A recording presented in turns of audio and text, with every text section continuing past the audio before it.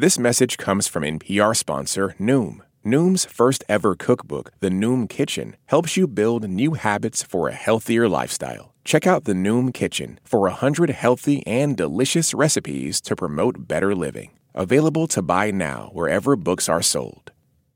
Live from NPR News in Washington, I'm Corva Coleman. Cell phone service has been disrupted across the U.S. this morning.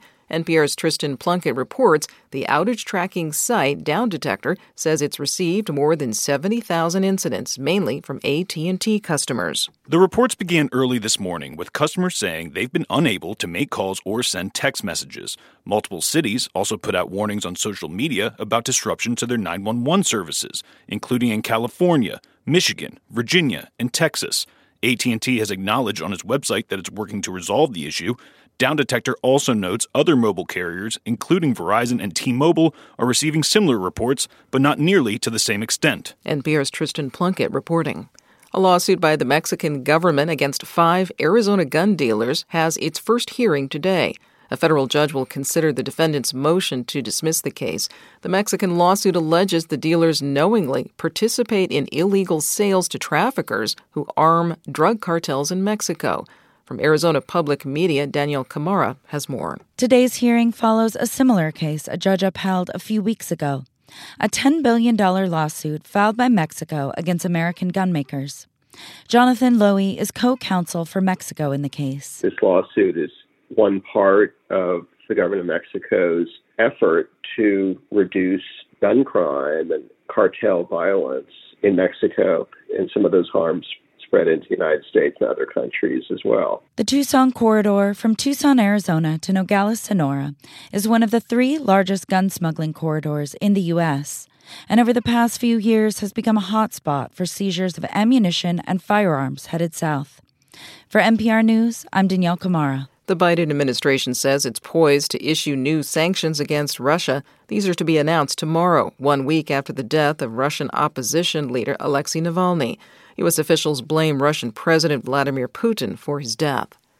Stocks opened higher this morning after another blockbuster earnings report from a closely watched computer chip maker.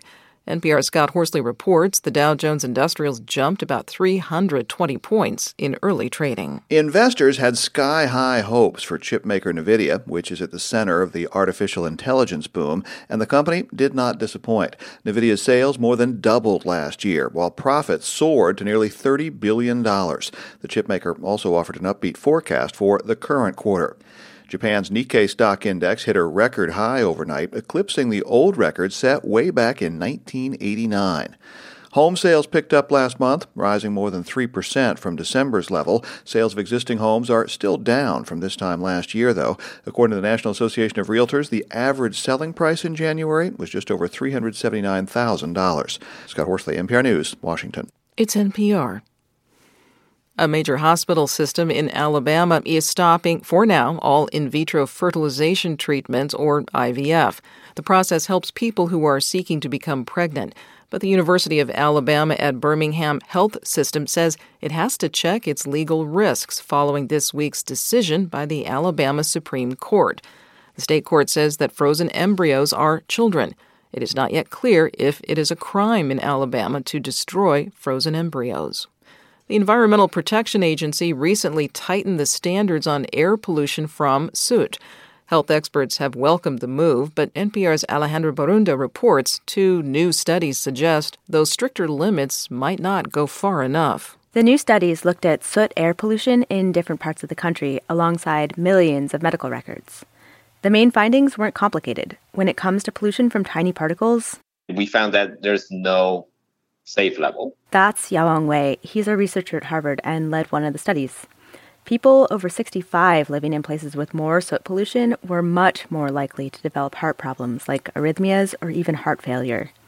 That was true even at pollution levels lower than the new standard. Soot comes from burning fossil fuels like diesel or coal. It also comes from dust or industrial production.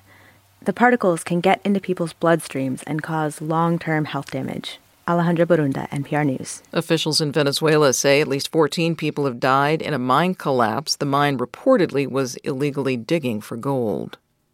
I'm Corva Coleman, NPR News in Washington.